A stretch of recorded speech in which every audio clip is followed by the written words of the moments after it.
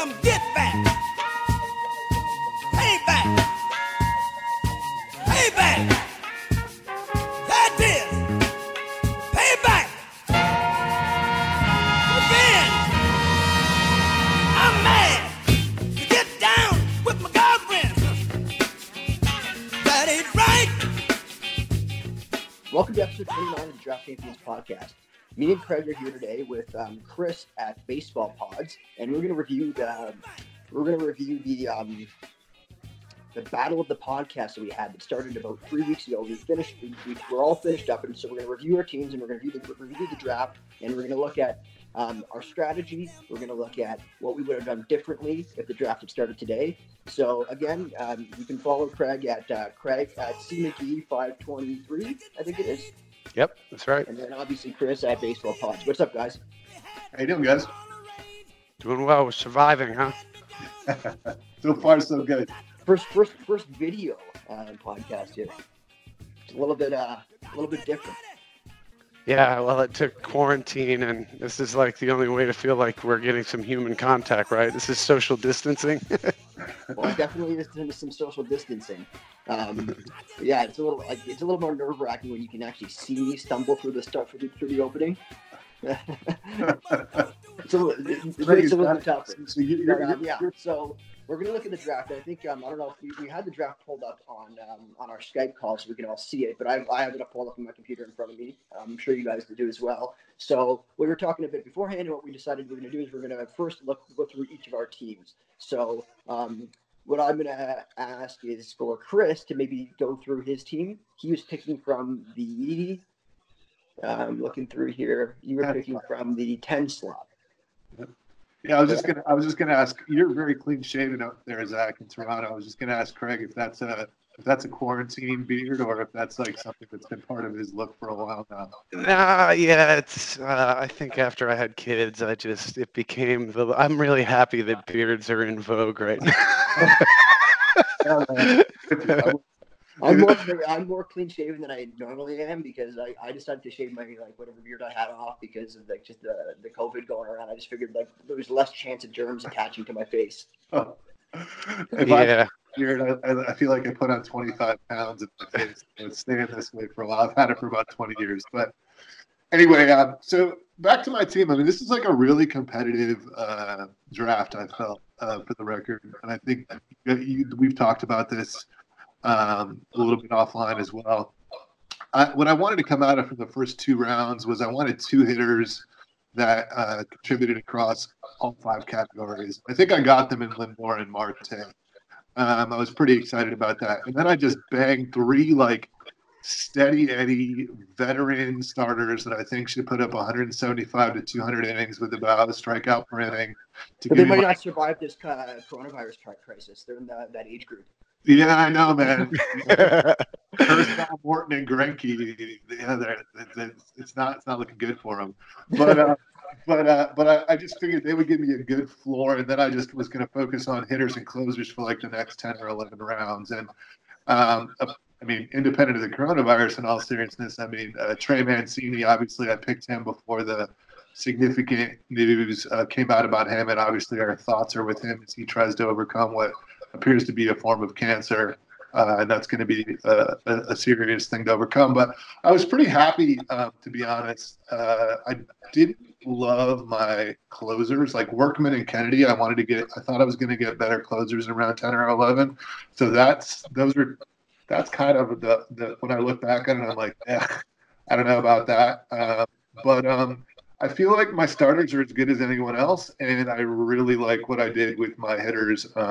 With Lindor and Marte giving me a really good floor, and then getting some guys like Josh Bell, Mike Moustakas, Elvis Andrus, Chris Davis, just some guys that are going to accumulate across a lot of the categories. So, we'll obviously all of our fantasy worlds are in turmoil, and we'll see how these turn out. But I was pretty satisfied with the execution of my plan, in the very least, with the exception of I was hoping to get closers instead of Brandon. If I had Ken Giles and say I don't know, Taylor Rogers instead of Brandon Workman and Ian Kennedy, I would have been ecstatic. Workman and Kennedy, I think, are a level below, so not necessarily exactly what I was going for, but I'll take it. I'm just looking to see what you could have had instead of Kennedy. You could have taken Leclerc. Yeah, I would. Or Kella. Yeah, no. So Kella's a hothead who's going to lose his job eventually because everyone hates him. And Leclerc, I think Kennedy's skills are better than Leclerc's. I think Kennedy's actually he was a little slept on last year because he's a Royals closer, he's a failed starter, he's bounced around from the Yankees and the Diamondbacks to everywhere else, but he really had a nice little skill set there in Kansas City. And the other thing I feel about that is I feel like he's got good job security. When I'm looking at closers, job security is more important to me than skills. It's one of the only areas where role is more important than skills, to quote the old Ron Chandler, the old Ron Chandler saying. But like, if I'd have taken Joe Jimenez over Leclerc or Keeler for me, because I think Jimenez has got a better hold on the job. There. Where did he go? Right. Jimenez, because closers went earlier than typically they go in this draft. Yeah. This draft was a lot different than a lot of drafts that I've done, and I've done quite a few. I think it was a function of who was in this draft because it was loaded with good players, and also it was closer to the season, which a lot of the different values that you were accustomed to getting before no longer exist because that the spread of information and hype, what you call it, just accumulates. Now Jimenez went afterwards. Yeah. I'm just saying, like, you brought up Leclerc and Keela. I'd rather that than one of them. By the way, in terms of like some of the hitter values, some of the guys that I've just been getting all season. So like, I've got Brandon Nimmo. I'm like outside of Brandon Nimmo, I'm the president of the Brandon Nimmo fan club. Nice. I like him too. Kanha in the 16th, I thought was like a really good grab, and then like going later, a guy that I would never grab in a traditional NFBC 15 but in this format, Brandon Crawford. You're looking for accumulators in this league, and he should be starting every day and getting at bats in San Francisco, and that's an example of a guy that is unique to this format that I would never grab anywhere else. Right, and I'm looking at your team. What I like about your team is I like the start. I like the two. I like your Lindor Marte start. Obviously, getting Marte at 2.6 is a lot later than I've seen him go in a lot of drafts.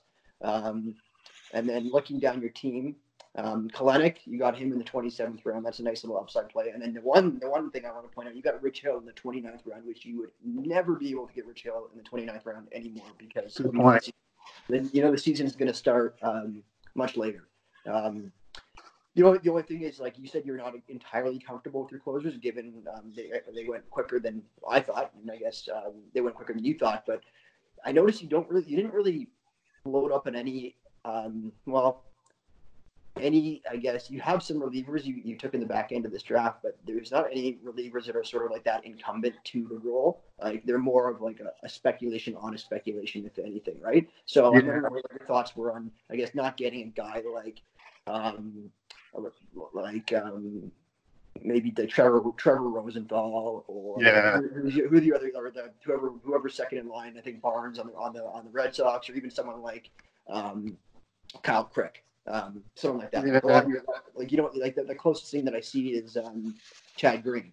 Yeah, well, Green, and then I also took Brebbia and Gant on the Cardinals. I think those guys are kind of like, if Gallegos, I like Gallegos. I think he's going to be fine, but if he doesn't, that's kind of my hedge there. And then I threw a dart at Pedro Baez late. I mean, I think he's maybe the guy in LA if Kenley doesn't, if it doesn't work out with him. But you're totally right. Like that's definitely not. And just on the Kalenic, I didn't just do Kalenic. I did the Fraley Kalenic stack because I figure like Fraley's going to have the job, and if Kalenic comes up, that was the idea there, was to try to get. I took those two guys who would pick 25 and 27. I think they both have power, speed, and maybe it's Fraley for the first half, Kalenic for the second half. That's what I was thinking. Or we just might have a second half only. Yeah, man. Yeah, I like that. I did the same thing in another draft where I took Joe Adele. I handcuffed him with Brian. God, what's his name? He's holding the job for. What's that? Yeah, Brian Goodwin. Same thing. It's pretty reliable handcuff there. Right. So yeah, I'm a big fan of those stacks. Like me and John from MLB Moving Averages. Whenever he's on the show here, we've always talked about stacking players. We talk about the Braves back end of their starting rotation. We talk about the Oakland A's second base job. So I think the Seattle outfield is another great thing to stack. Yeah. I think Chris, one of the things you did great was the balance that you did, getting obviously Marte in the second round, Starling Marte. A lot of people, they always kind of bank that and then they wait too long. Getting Andrus and Colton Wong where you did was, and then you also filled in that power and all those picks in between with Josh Bell, Moustakas, Mancini, and Chris Davis. I mean, that is such a solid balance base that you had there. I thought that was really well done. And that showed in our projections too, because Chris was leading the way in our projections based on Steamer throughout a lot of this draft. I think I liked it. I feel like I thought I had a better average base than when I looked at the projections. The average was lower than I wanted it to be. So I think that's one thing where I got caught a little bit short. Was the batting average could have been a little bit higher, but yeah, that was the idea. Get 5 categories early. Hell, Starling Marte went second overall in a recent TGFBI. I saw that. I commented on that. Wow. It was an accident. It was an accidental pick. Was it actually an accident? Yeah. Confirmed? The guy apparently it was. I think I'm trying to remember who. Someone tweeted about this. Another guy in the league tweeted that the guy, the second overall pick, he went to get a drink. The draft started before he did. And he had put Starling Marte in there, so we didn't forget him in the second. But got him, and then he got auto picked, so he definitely got up. But I think the thing what I liked about this was like I felt like starting pitchers. So right when we were taking this, we were talking about this was like the beginning of March. Starting pitchers were going so high. I was just like, God, like I got to figure something out. So I was like, let me go with these old, boring veteran starters: Kershaw, Morton, Greinke. Like I should be able to get close to 600 strikeouts with a solid ratio base, and then especially in a league like this where you're just going to throw a ton of darts anyway, like why not throw a ton of darts? And the other stack that I kind of did. Never throw darts. You never throw darts. There are no darts. So when you look at the other stack that I did here was the Dodgers, the back end of the Dodgers rotation. I saw that too, man. Alex Wood, I've got Dustin May, I've got Ross Stripling, and I've got the other guy that I've got every other draft on God's green earth, Tony Gonsolin. So everybody, I've got and then with Kershaw on top. So I figure at one point in the year, I should have 3 of all of the Dodgers starting 5 the Dodgers rotation. I should have 3 of them, and if things go well, and maybe and that should, I think, give me a good base as well. Right on. All right, Craig, do you want to take a look at your team? Yeah, sure. So this for me, I've never. I didn't have any drafts out of the 3 slot all year. And I've never owned Yelich anywhere, so that was kind of a nice thing. I probably would have taken him at 1 just because I wanted to have him somewhere. But the way this draft went, I mean, this room was even more so than TGFBI. This was the toughest room I've had, and it was just the entire draft, all 50 rounds. There was just no value to be had. Any plan that I was kind of tentatively sticking to just got blown up. This is the 3rd league I've had with Ralph. So he and I, he's in a 3rd of my leagues, and he was picking right next to me in this one too. But just coming back around, the fact that Devers, JD, and Bieber went all right before me. So I ended up taking Strasburg in the 2nd, which is not typically something I would do. And I was kind of hoping to double down with Luis Castillo, but of course, Curlin went and took him. So I got two guys in the second and third round, Strasburg and Gleyber Torres, that I'm not fans of. But this just goes to show you, like, this is kind of a trust your board type thing where it ended up working out. I loved getting Syndergaard in the fourth and then Bichette. So, having Yelich and Bichette there, I just find that's a nice, solid category base. And I like the Strasburg-Syndergaard pairing. Nelson Cruz was in the sixth, was a pick that I love it. Yeah, I mean, I love it, and I've either got Cruz or Chris Davis, or actually or Alvarez in just about every draft. But it does hurt you later, like where there's tremendous value somewhere, you're loaded up on corner, so you end up leaving somebody on the board. But Cruz is just a monster. He helps in everything except speed. There was like Kyle Hendricks to me is a value in every draft, and the fact that I was able to get him really helped with the possible ratio hit if Thor doesn't have a big year. I've got the strikeouts with Strasburg and Syndergaard, and then I've got the ratio help with Kyle Hendricks, and then you knew I was going to get Julio Urias. I mean, after talking him up in the last pod I was on, in the debate with Luzardo and all those guys, and now it's looking even better. It looks amazing.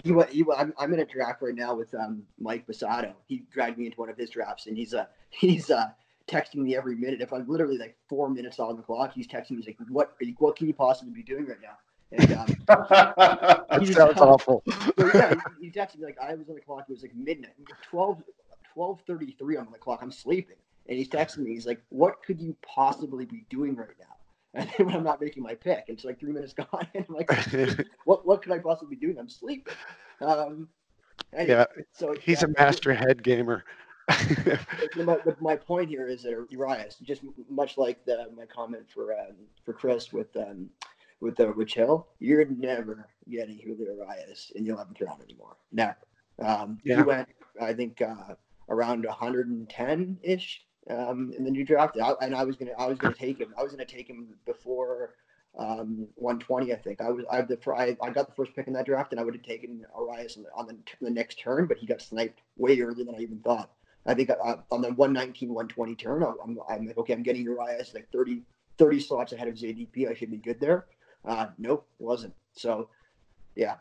Yeah, I mean, I think he's potentially a top 10 pitcher this year especially with a shortened season as it is. He's so filthy. What was one of my bold predictions at the start of this year when we did those bold predictions? I said Urias will be a better pitcher than Clayton Kershaw this year. But I actually like Kershaw though. No, I like Kershaw. Kershaw, I don't mind him, but I'm just saying that was a bold prediction. But I'm saying it's sort of like it's got a lot better chance of coming true because of, I guess, a fluke now. But the fact that Kershaw went to Driveline, I mean, if you think about Verlander, so Verlander in his last years in Detroit, he fell off. He went to Houston, and then it was like a rejuvenation. But because he kind of had to reinvent himself a little bit, I mean, Verlander still got just a perfect mechanics and just nasty stuff. And Kershaw's having to do that kind of reinvent himself type thing. But if somebody can do that and have like a second, peak in his career, he's a guy I think that could do that, and people are still sleeping on him. That's why I like that value that you got there. Yeah, I do too, but I love the Kyle Hendricks pick. I think that he's like, in a draft like this, in any draft, frankly, I think Hendricks is going for below value. I thought he was like when you think like Strasburg and Syndergaard are a lot of risk, right? I mean, in their own way. I mean, Strasburg's got the injury risk. Syndergaard, God, if he ever just decided that he wanted to learn how to pitch instead of just throw, he'd be like one of the best pitchers in baseball. But even as just a thrower, I think the value you got on him is good. But I love the way you backed him up with Hendricks. And in a weird way now, like although Urias was a risk in a best ball league, I don't think he's a risk because I feel like whenever he throws, he's going to be like pieces, right? So, Yeah. and then the other thing, but my favorite pick, probably from where you got him the entire draft for you, was Forrest Whitley, just because I mean to get him in the 27th round, I mean, James Anderson has him still the #1 pitching prospect in baseball. He's probably 1A or #2 behind Mackenzie Gore for me.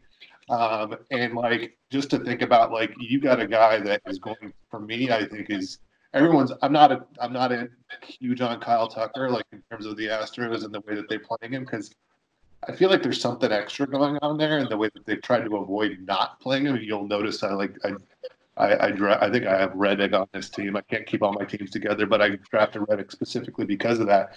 But like Whitley, man, I mean, he could be in the opening day rotation on day one, whenever our opening day is going to be #1. And even if he wasn't going to be now, he'd be up in May, I think for sure. And I just feel like that guy is like ready. And I mean, in round 27, you got a guy that could be a #2 starter. I mean, that's the way I look at it.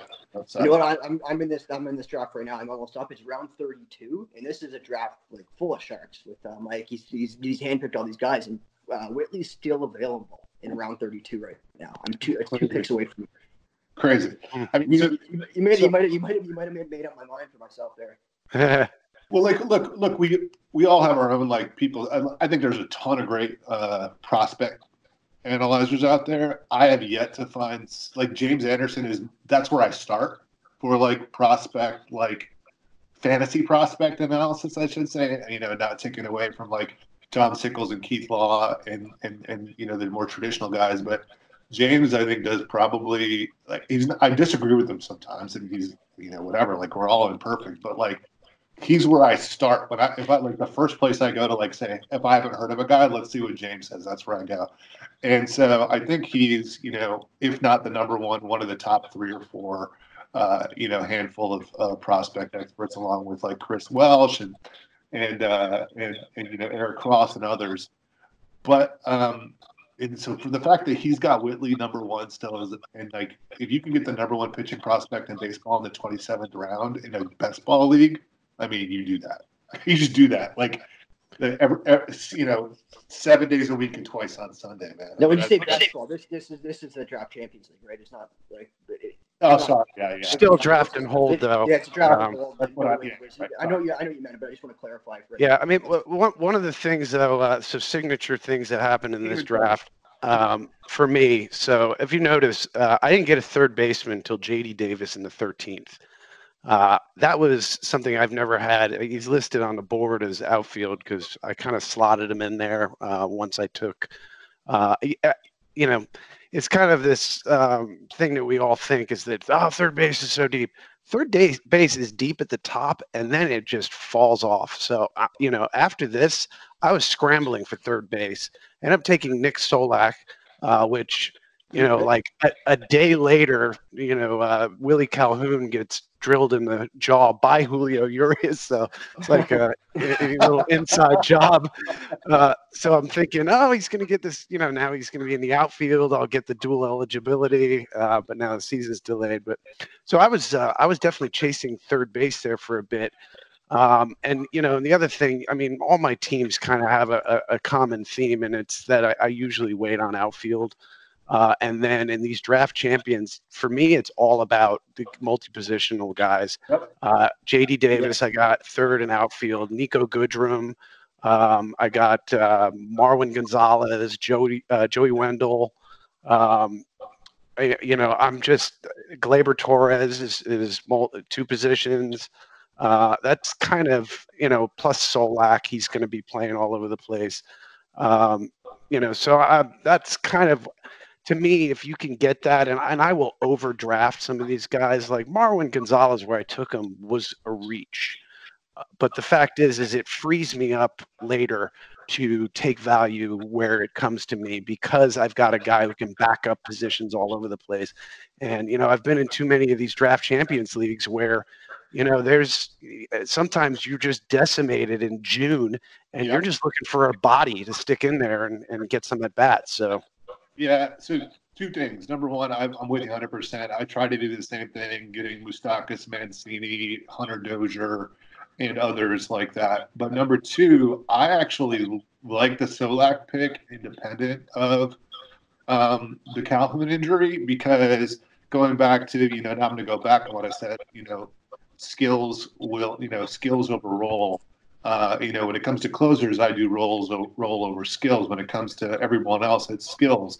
And Solak showed some really good skills. And I don't believe in Ronald Guzman. I mean, I did 4 years ago, but he's burned me so many times. And I don't believe in Greg Bird. So, I think Solak was going to find a way to play one way or another. I mean, Todd Frazier could move over to first, or Solak himself could move over to first. So I think Solak was a nice pick. And I also don't mind the Michael Franco speculative play there. I like that too.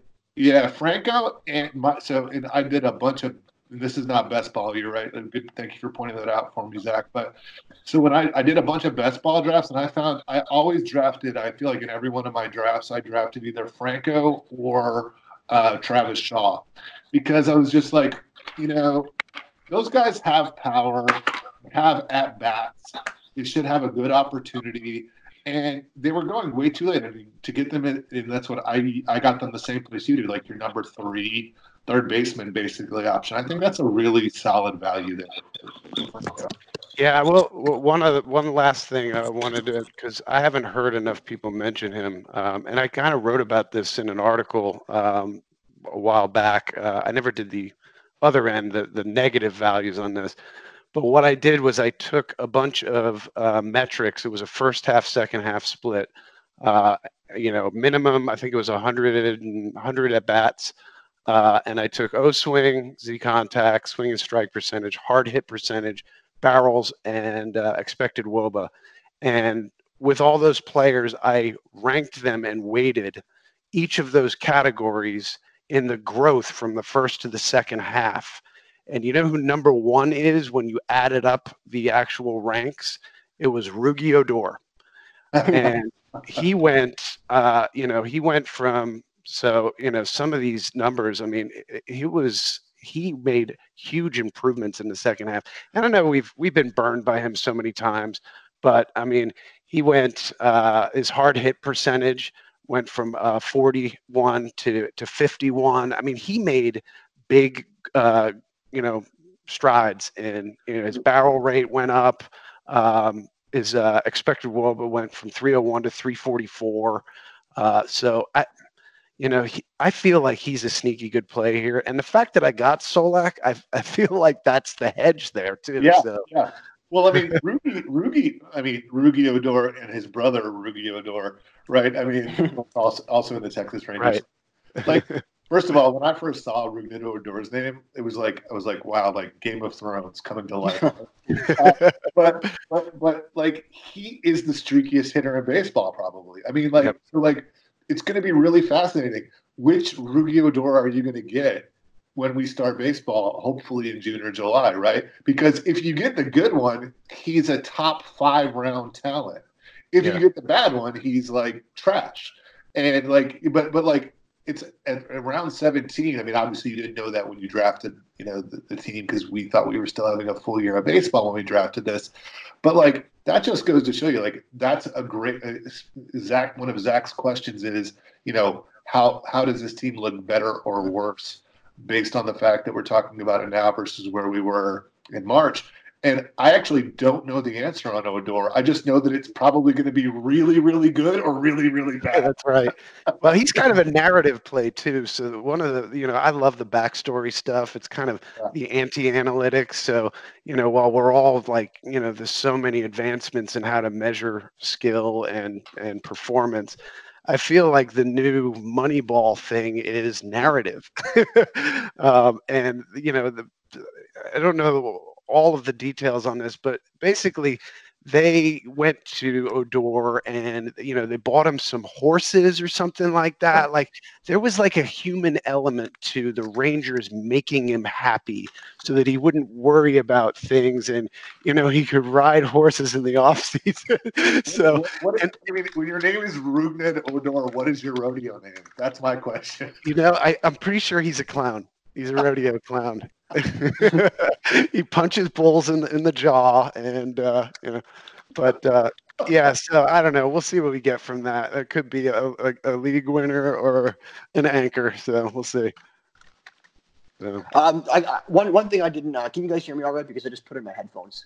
Yeah, we're good. Okay. Okay. One thing I forgot to ask you, Chris, when we were going through your draft, just getting back to it, is you stacked Fraley and Kalinick. Now we're looking at how the draft would have, I guess, shifted if we had drafted starting now. How does Mitch Haniger coming back from injury affect things?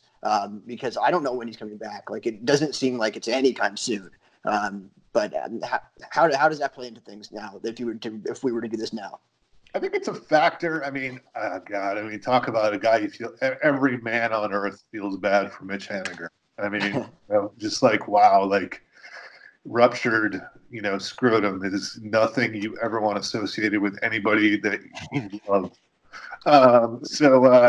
It is what it is. But and as a guy who owned Haniger last year, I really believe in the skills. I bought it heavily, and it didn't work out. But I just think that the Seattle outfield is barren. And I mean, eventually it's probably going to be, in 2 years, it'll be Jared Kalinick, Julio Rodriguez, and probably Noelvi Marte, if you ask me. Maybe Fraley, we'll see how Fraley works out. I think Fraley is going to give you power and speed regardless out there. And I don't know if he'll crack that team in 2 or 3 years, or if the talent of Kalinick, Rodriguez, and Marte will push him out. But I don't think Jake Fraley's like some kind of league winner. I think he's like a 15-15 kind of guy right now, which I'll take, in round 25. And then Kalinick is he's the stud with the upside. But when you look at the Seattle outfield, I mean, Kyle Lewis could be a really good player. He also could be a quad A player, to borrow a term from the past. He could be gone. And if Fraley and Kalinick are both hitting, they will both play in Seattle. So for me, like it's a little bit of a stack in terms of there's a floor there, but the ceiling is both those guys are playing every day in Seattle and putting up numbers, in the second half of the season. But and that could, and Haniger could be the third guy there as well. But let's just be clear, Seattle doesn't need. There's also the DH slot, and there's no one there now that they let Domingo Santana go to Cleveland. There's no one in Seattle where it's like, oh my God, we have to play that guy. We got to get that guy's bat in the lineup. So if they're hitting, I'd say both of these guys play, even with Haniger. Okay. Yeah, on that note, which is a good transition, you absolutely swiped Evan White from me, Zach. That was a pick I was not happy when you did that. So the sniping went back. It went back the other way too. You took several of my guys. Well, I'm looking at you. Like, you got a couple guys that I really targeted, like Bo Bichette, you took in the 5th round, and I'll get to them how that fit into my team. And then I know Curlin was just cursing you when you took Descalfani, and then also J.D. Davis, and then Julio Urias. Just that was one of the guys that I usually try to get, but I let him pass by. So if we look at where I would have Urias, I passed over him for Lourdes Gurriel, and that was probably because if you look at my team, I didn't have an outfielder at that point. Yep. So it was sort of a team construct thing, but in a vacuum, I think I like Urias more than Gurriel. But going back to the start, I was the 14th team to select a player. I took Fernando Tatis in the 1st round and Walker Buehler in the 2nd round. I don't know, not much to really discuss there. And I went a little bit more pitching heavy than I normally do. I've tended to zig when others have zagged this year in terms of starting pitchers. And I want to get a lot of those like Julio Urias, Erod, the pitchers in that tier, Montas, those type of guys. But this draft, I got Buehler in the 2nd, Paddock in the 4th, and Trevor Bauer in the 6th. I'm still a fan of Trevor Bauer. All the ratios back him up. I think he has upside to do. I think he should do something in between what he did in 2018 and 2019. So my 3rd round pick was Altuve, which I think like a lot of people try to get try to hammer home that the stolen bases and batting average first. And Tatis got me the stolen bases. The batting average is questionable, but I think Altuve is one of the most safest sources of batting average. along with other categories. So, and I really, and like I've said, I really do want to come out of that 3-4 turn, or coming out of the third or fourth round with at least one of those top second basemen, that being Ozzie Albies. And Curlin basically stole, he stole what I patented, was the Ozzie Albies Luis Castillo turn. As much as he wants to claim it's his own, it's not, it's mine. Altuve was really one of the last ones after Albies, Torres, Hira, and that group, and of course Ketel Marte, which was taken. So I really want to get one of those guys. Altuve was the last one left, so I sniped him. I did not. I don't want anything to do with VR, and I don't want anything to do with Merrifield or. I know he's not a second baseman, but Mondesi in these first couple of rounds. I've talked about that before. Fifth round, I took Muncy, position eligibility. I find that I'm always one of the things I'm always lacking is a first baseman. But then a lot of the times I am taking Sano, which I did in the eighth round, a little bit of a reach above the ADP. But I think what's not talked about a lot or enough is that first baseman is really top heavy. And I think after you get past, I don't know if you agree with me, but like your Abreu and Josh Bells, you're really left with people you're not very comfortable with. For example, Rhys Hoskins. Sorry, Craig. Right, but the batting average is a huge risk there. But what people don't realize is Sano's going to have first base eligibility within a week. Yeah, I tend to think the opposite is true with first baseman. Is after Bellinger, I don't like taking Freddie Freeman, Pete Alonso, Goldschmidt. I don't like taking any of those guys where they're going. I feel like they're hold your nose and get a first base. To me, Hoskins, they messed with his swing. This is another narrative thing. They brought in the Washington Nationals hitting coach, and they are fixing. He used to be a big plate discipline guy. And they messed him up last year. Honestly, getting Christian Walker later was the hedge for that. And I'm glad I took him where I did, because Crone was my backup and he went like right after that. So this was another example of like, yeah. So go ahead. Didn't mean to go back to my team here, but no. Zach, I think you glossed over a couple of early things that I want to go back to. So number one, I think I actually agree. I'm more on Zach's side on this than Craig's in terms of first base. I don't love. I think that first base is top heavy. I try to get but I also think they're going a little bit too early. So maybe it's a bit of the two. I try to get the last of that first crew, which I think Josh Bell or Rhys Hoskins could be. If you're in an OBP league, obviously I'm a lot more comfortable with Hoskins and batting average.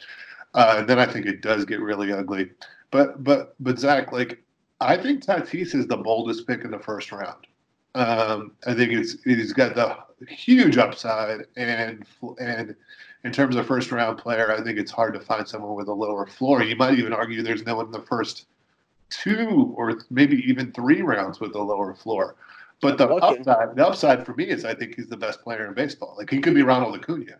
So talk a little bit about like your pick there. I'm interested in it because I have to be honest, I'm a coward in this sense because I have Tatis and I've had him in like 2 or 3 dynasty leagues. I'm like, okay, I got my Tatis share. So if Tatis goes out, I'm all set, man. I'm good. Yeah. But I have not drafted him once in redraft this year. So like, talk to me about Tatis, because to me that's the most fast. I think he's the most interesting player in the first 3 rounds.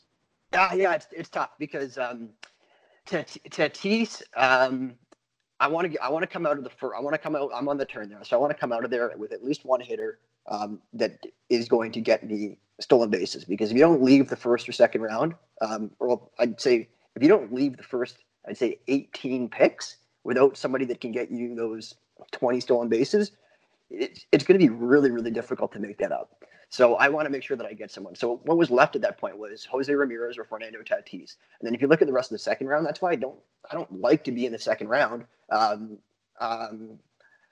usually tend to take a pitcher in the second round, and I don't want to use a pick in the second round on someone that's not going to get me any stolen bases unless they're going to get me like a very, very solid batting average, which Tatis isn't. So I really, if I'm not getting, and if I'm in the back half of that round, I'm looking at Tatis or Jose Ramirez for me because I want to get that base of stolen bases, that floor for stolen bases, because you can't get someone like that until you start seeing other parts of that skill set fall off. If Ramirez made it back to you, would you have taken him over Buehler? That's a tough question. And I asked who is it? It was Chu. I asked him, would you have taken if I had taken Ramirez at pick 14, would you have taken Tatis at pick 17 or pick 16? Because I think yes, I would have. I would have doubled up on them. Now would I? That's a good question. Would I have still done that and passed on Walker Buehler? Because Walker Buehler, I can guarantee you right now, in any of the main events, if the main events started now, which they're not, but if you had to draft right now, Walker Buehler is not making it past pick 11. Yeah. Well, yeah. Maybe because I think you could argue Verlander should be back, so you got another arm in there, and Scherzer should be healthy. I mean, I love Buehler. Buehler's my number 4. I think he was my number 4 starter going into the draft season. So I love him where you got him, but I just think Tatis is like a fascinating player because, like I said, he's got the upside to be the best player in baseball, and he could also go the other way. The other question I had for you was in terms of so Correa and Sano to me are like two of the they're like two of the lost boys of fantasy baseball this year. Like, I don't understand Sano's ADP. I really don't get it. Like, you look at exit velocity, you look at every other StatCast data, you look at whatever metric you want to see, and this guy should be like a STUD stud, right? Like, but I mean, I get it. Maybe it's the health. I guess it's a 36% strikeout rate. It's part of that. I just don't. Whatever, man. Like, that guy is like, he hits the ball harder than anyone in baseball. It's ridiculous. And then Correa. So those are. It seems like you drafted a team in general. This is when I'm looking at it. The things that stand out to me are like Tatis and like Correa and Sano. And they're like, these are like high ceiling, high floor guys. And I was just wondering if that was kind of if that's the way you're drafting this year, or if that was your approach to this draft specifically. That tends to be always the way I draft in rotisserie leagues. Is I tend to value upside more than I guess the average person would, and I see a lot of value in upside because I'm confident in my ability to fill the back end of my draft. I almost called your shot on that Sano pick, by the way. I was really tempted to put the message on the board there, like, and for Zach's pick. Yeah, you couldn't really do that, but you could, but you couldn't. Yeah, so those are the two of the guys, because me and Mike, we just with our last podcast we talked about groups of player that changed value, and one of those groups of players was injury prone players, and a lot of people are saying, well, because Correa, for example, doesn't have to play a full season, he increases in value because there's a lower probability of him getting injured because he's playing less games. But I don't see that. I don't really agree with that. I think there's just as much of a chance of him getting injured during a shortened season as during a long season. Now, that begs another question, just a general question that we didn't actually bring up on the last podcast was, do injury-prone players not lose value because of the shortened season? I'll give you a theory as to why they would. Now, if we're talking about a season-ending injury like a torn ACL or a pitcher that's tearing his ACL, it doesn't matter. He's going to be out for the season regardless in a short season or a long season. But we're talking about players that get knickknacks. And I'll use a guy like Trey Turner, for example. Like, he's been nicked up here and there. A lot of players that steal bases, jam a thumb, and they go on the 15-day DL, and then they're back and they play a 140-game season.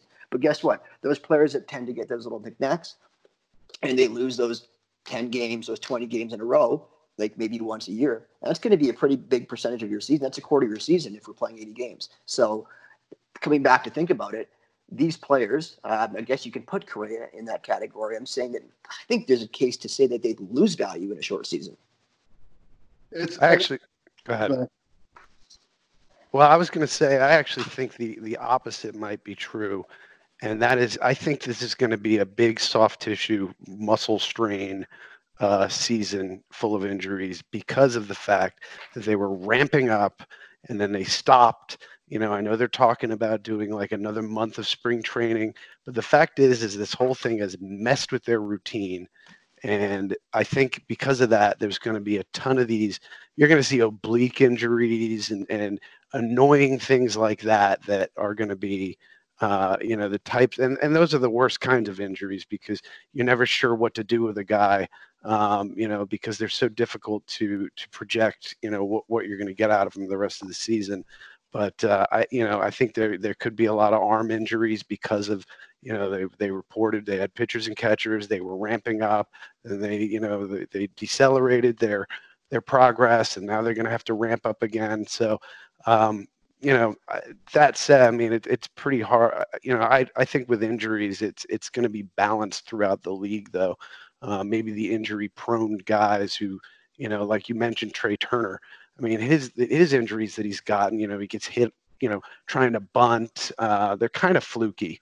But these guys that always get these muscle injuries, Stanton, I'm not going near Stanton this year because of the nature of the way this season has gone already. A lot of people, I've heard some people talk about Stanton, and they're saying that, okay, now he's in the drafts, in the very recent drafts, he's now going for quote unquote a discount because the market hasn't corrected yet. But I don't really agree with that because I think Stanton, he's still discounting. You're just still getting quote unquote discounted because he's still injury prone. He's still gonna get hurt. I think. Like I agree with you. yeah, I think it's going to be interesting. Like, I mean, assuming and praying to God that there's a baseball season this year. I think it's they're going to try to get as many games in as possible. And with that, I think that, and even if they weren't, like, so I am very comfortable blaming the greed of owners for many of the problems in baseball. But let's just take that out of it. Let's pretend that there wasn't billions of dollars at stake here. Like, if you're a competitive athlete and your season just got cut short, and when you get back, like, you're going to want to get in there like swimwear, man. Like, you're going to want to play. Like, these guys are athletes. Like, they want to do this. They want to go. They want to ride or die. And so I think people are going to be pushing it. And I tend to agree with you guys in terms of trying to stay away from the injury players. But I also think that if those players can happen to avoid injury, they're going to be the biggest bargains in our drafts moving forward. So, like, this is like the fourth time today, and granted, I listen to a lot of baseball podcasts, but I've heard people say, shit. Yeah, exactly. Like, say, hey, watch out for Stanton, stay away from him. But, like, if you grab Stanton and he happens into like 80 games of 25 home runs, like, he's gonna be a potential league winner for you, right? Like, so I think the one thing we can all agree on is like the variance right now and the error bars are really wide for all these players in terms of our projections. One player, Zach, you should have heard me take your name in vain because apparently I will not own him in every league I have him in, is Spencer Howard.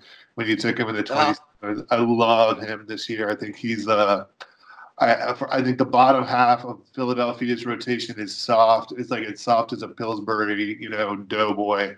Yeah. And I think that, he's got number 2 upside, and when you look at a lot of the projections on Spencer Howard, like, they're waiting for him to get hurt. Like, he's probably gonna get hurt. He's got a lot of movement in his delivery. He's got he's a high risk pitcher in terms of he's going to get hurt. So, like, the Phillies want to get him in the majors and like throw the bullets against big league bats. And so I think I think he would have broken camp opening day, and I think he will break camp opening day. And I think you've got a guy with the upside of a number 2 to number 3 starter on a contending team, not a garbage team. So I love that pick for you. The short season helps Spencer Howard probably maybe more than anyone, I think. Yeah, Your team was a bit of an enigma to what I was describing earlier, where there wasn't much, at least I didn't see as much value picks. You actually did get some value picks. So there was a few guys that you went and got, Sano, although, we could argue, and I would agree that he's a value. No, I think he's still a value there, but Lorenzo Cain, where you got him, Cain is a huge value there. Hunter Renfroe, I mean, everybody thinks that he's a platoon bat. I mean, there are so many lefties in that lineup in Tampa. They're going to need to keep him in there, and he still hits righties, and I think he's going to have a big year in Tampa Bay. We've discussed Sam Hilliard, but right after him, you got Freddie Peralta, which just crushed my soul. But it actually Peralta too, for the record. What's that? I almost called out Peralta too. Yeah. Well, I thought he might make it one more round. I was happy, though, not to go back to my team, but, you took Peralta. I was shocked that I got Ryan Yarbrough in the 20th round. This is a guy, everybody still thinks he's like a bulk guy. Yeah. And, of him and Chirinos, I'll take Yarbrough. I mean, he had a rough spell in the middle of the year last year, but he was a little banged up.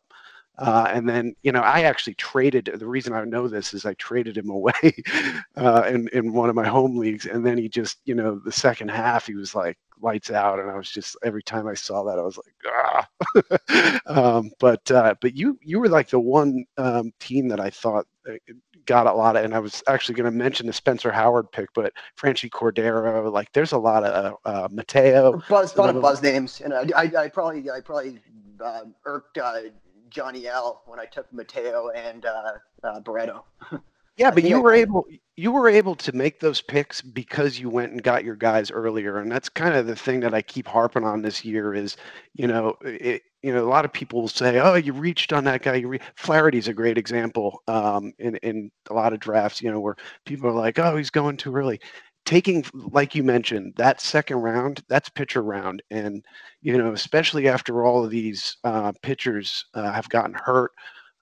Flaherty's the one guy in the middle of that round that, if you took a bat in the first round and you get Flaherty in the second round, it opens up the next 5 rounds for you. Well, the same could be said for, you going and getting Miguel Sano and being able to have that option at first and third base. For getting, guys, you went and took Neris, Keela, and Gallegos, which I thought was pretty solid in a draft champions type format. Well, the thing is, there's not an overall in this one. So I'm looking at that. Right. I'm like, well, having 3 closers in a league where there's no overall prize is not always the best, not always the best strategy. But given the fact that closers were going off the board like crazy, and Gallegos, I'm with you, Chris. I love him this year. I have a lot more confidence in him than I guess the field, and him. I guess him still being there after all the other closers off the board. I was going with the flow of the draft, and I'm saying, you know what, I can't let this guy pass over. Yep. Yeah, but even in these draft and holds, I've tried to do this specking on closers year after year, and it's just, even if you're not in the overall in your own league, one of your guys is going to get hurt, one of them's going to lose his job. It happens every year, and the guys you spec'd on are not going to be the ones to get those jobs. So I'll tell you a little piece of my strategy that I use for this league and in other leagues in general. You'll see me taking you'll understand it once I explain. And you'll understand how I structured my team a little bit better. So you'll see I've taken Mackenzie Gore fairly early in round 17. I've taken Spencer Howard. I've taken Alex Reyes, Taijuan Walker, Freddie Peralta, Kyle Wright. If you look down my team, it's a lot of upside players. Michael Fulmer is not going to be back for a while. Now, if you're looking at your pitcher staff with 9 players on it, okay, how is this going to fit together? Because I'm taking a lot of players that might not even be helpful to me at all. Like maybe not even all throughout the whole season. And a lot of these players you might have to wait for. Now, taking 3 closers allows me to use 3 of those closers for the first part of the season at least. And I'm assuming that, like Chris said, Kayla is going to lose his job Guy, he goes, it might not, it's not 100% him working out, but at least I can throw those guys out there to start for the first month or so. I'm hoping, crossing my fingers. It's not by any means a perfect plan, but then I'm hoping that once those closers lose their job, one of those closers is going to stumble. I can start slotting in a seventh pitcher, be it Spencer Howard, whatever, right? Taijuan Walker. I don't know if he was even signed at this point when I took him, but that was that's sort of my thinking there. Accumulate early and then, make up for it later with starter heavy lineup. I think it's smart. Yeah. Go ahead. I like it. I guess one question I would have for both of you guys is like, I did not see one team stand out outside of our, obviously one of the three of us, we're probably finishing first, second, and third in our league. I mean, let's just be clear. But like, good luck fighting out second and third, guys. That's why I didn't ask anyone else to be on this podcast. I said, most likely top three. I didn't even throw it out to the whole group at all. Like you saw today, I messaged you guys privately. I said no one else. Gold. It's a gold, silver, and bronze podcast of the battle of the podcast. But like, I'm just curious for you guys' perspective. Like when you look at other teams in the league, was there another team that stood out that you thought, wow, like, I mean, I really do think this is among the most competitive leagues, if not the most competitive league this year. It was the toughest league I played in at the time. You hated it. You were like, I hate this league. It sucks. Yeah, my guys. Well, yeah, no, I think you guys definitely took a lot of the players I like. Now I'm just looking at the teams, and I'm a guy that, like, obviously you can see that I like to play the upside more than a lot of players. It's backfired many times in these draft and hold leagues because of just the nature of the draft and hold. You need to accumulate stats, but we were playing with a lot of guys that are like prospect guys, Eric Cross, prospect Jesus, and even Donkey Teeth. Like those guys were taking a lot of the guys really early that I didn't think I had to think about. I'm trying to think of an example here. Ray Butler too, right? Oh yeah, Ray. Sorry, Ray Butler. But you know what? The thing with Ray is he does in these drafts. He's very much not like he's not what you think he would. He doesn't draft how you would think he would draft, being a prospect guy. Like he's very. Most of the prospect guys don't. They know they can get that value late, and yes. So they usually will draft like old guys. Well, Ray, I like Ray's team. I like Ray's team a lot. Like he got Lamet and Luzardo back to back in round 8 and 9. That's nice value. Then he went McCullers and Josh James in 15 and 16. So that was really. I think he started off with Clevenger, and then he got in round 8, 9 Lamet, Luzardo, and then 15, 16 McCullers, James, and he got Corbin Burns, who I like a lot. So I like his team a lot. Who's team 4? Yeah, team 5. Dude, Ray Butler's team is probably the team, and I'm just looking at this back of the envelope, whatever. But like, when you think about a team that's going to benefit the most from the late start, so first of all, you've got Clevenger. Boom. Yeah. Yep. Like he was my number 5 starting pitcher before he got hurt, and so that's brilliant. Then you've got Gary Sanchez, who was a little dinged. He'll probably be set up.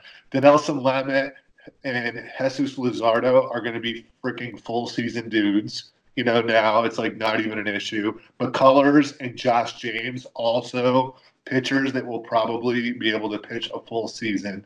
And so like Jordan Montgomery maybe loses a little bit of value, but like when I was looking at teams that gained the most, at least in the top 15 rounds of the draft, Ray's team like jumps to the top because all those arms are going to benefit. Yeah. I totally agree with that. That's a great call. I would say that there's holes in a lot of places. Like Zach, you certainly you're going to be hoping to hit on one of your speed guys late, whether it's Bader or Mateo, because you got Tatis. I don't know that Altuve is ever going to be running again the way he was. So, and Kane is, I think, a sneaky good pick there that might make up for that a lot. But that's where you've got to have one of those guys hit. The same would be for I don't know Team. if Kane. I don't know if Kane's going to run as much anymore. He's like, what is he, 32? His sprint speed's going down, but he was a little bit of a value there that I thought. But I don't know. He was hurt though last year. I mean, like, Yeah. if the guy gets back to health. Like, I mean, 32-year-olds can still go back to health. I don't think he's stealing 30 again, but I think you could get 20 out of him pretty. I don't love it. I don't love it. Well, I don't think anybody's going to run away with speed in this league. That's the thing. That was the one stat that I thought. I mean, I got Yelich and Bichette, and then, I didn't get another guy who, it was Odor and, Nico Goodrum. I mean, it was a lot of everybody was throwing darts late on speed. Scott Chu has a pretty interesting build. That's true. Yeah, VR and Jose Ramirez. Yeah, Ramirez is going to give you 25 to 30. VR is going to give you 90. I mean, that's what. Okay, you're right. So this is where all the speed went. He's got Eaton and Danny Santana, Adam Eaton. And you got Stanton too. He's got some guys. He cornered the market, so he's going to win steals by 80. Actually, Chu has a bunch of guys. Chu actually stands to benefit a lot. Actually, if we're looking at teams that really benefit, okay, number one, Giancarlo Stanton. That he benefits there. He has Michael Kopech, another guy that gains a lot of value in this type of with a shortened season. Andrew McCutchen was going to start the season on the DL. Well, no. And Tommy Pham's just getting healthy too. He's been dealing with a little bit of an injury himself. Tommy Pham's someone I just got this bad gut feeling about this year. He's going to a different team. Things are getting shaken up. His UCL's not intact. I don't know. He's been playing through the pain. He's getting older. I think he's just given the risk. Like, I know he's going to get you that scare speed and he's got power too, but I don't know. Just my gut says I think you're going to be disappointed with him. He's one of my favorite players in baseball because he's gotten done dirty by the establishment. He knows it. He's called it out, and he's produced in spite of it. And he's also one of the guys that I think he is the epitome of the player that's getting screwed over by this stoppage right now. He was supposed to, and he's talked about it. I think he's on the record. So I hope the one thing I will say is the Padres, when we were supposed to be all systems go, they were like, this is the key to our entire lineup. Like, we've built our entire lineup around Tommy Pham. So I hope for his sake he is able to actually have a great season. And I do love the guy, the way he puts a chip on his shoulder.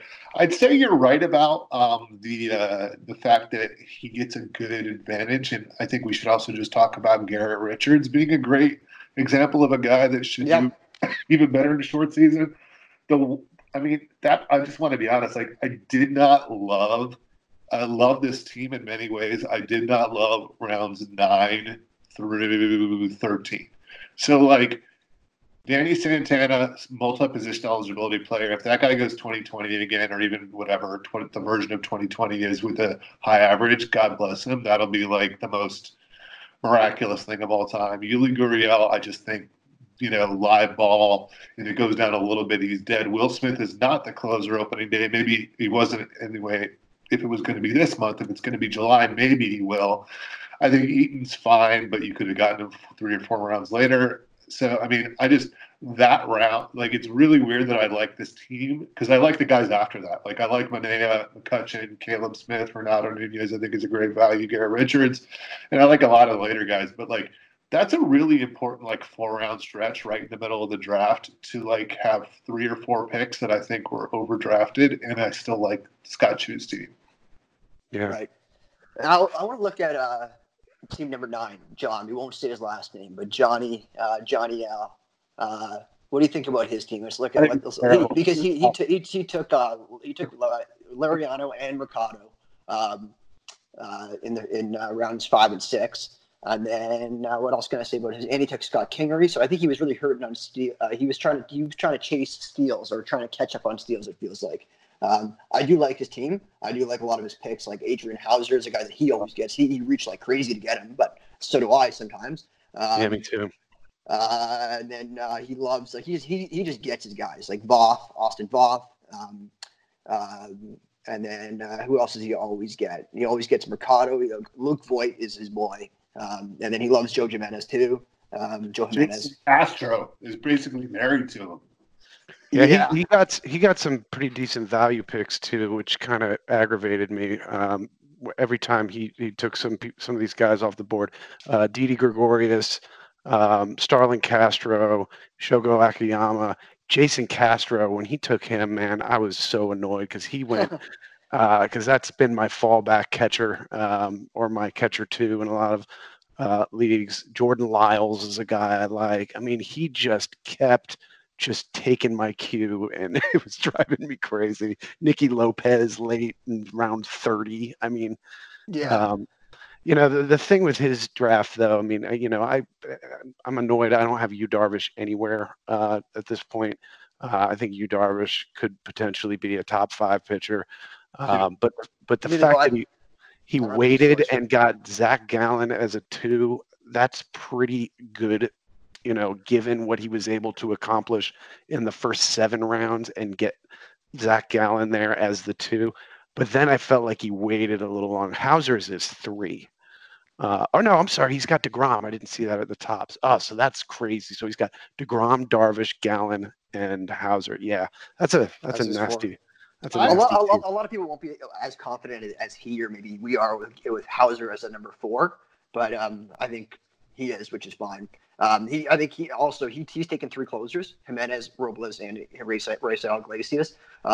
I guess he was going with the draft, and I think what was happening in this draft is that people were just going way higher than their ADP. So I think when you got to Castro, I don't know if he took him up above his ADP or not, but I think as the draft went on, I think people started to reach more and more and more because they realized, like, oh shit, like people are just ignoring ADP. Like we can't wait to get our guys when we think we should. I had that moment where I was like, and it was probably right around there. Like I think it might have been the Didi pick that I was just like, okay, I'm just gonna throw these expectations away and go and get guys that I want. Because I had the moment too. I'm like, I forget where it was, but I'm like, okay, it's on.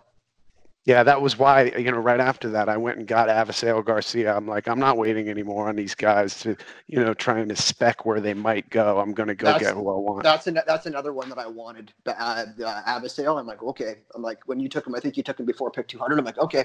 I think that was my moment. I'm like, when you took Avisail, I'm like, okay, we're throwing ADP out the door here. And here's another guy. Ryan Braun is another soft tissue injury guy that I feel like this is, he's learning a new position. This is messing with his timing.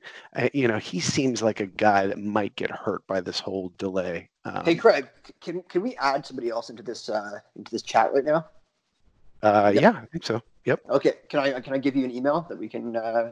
Shoot it. Shoot it over. Who's joining us there?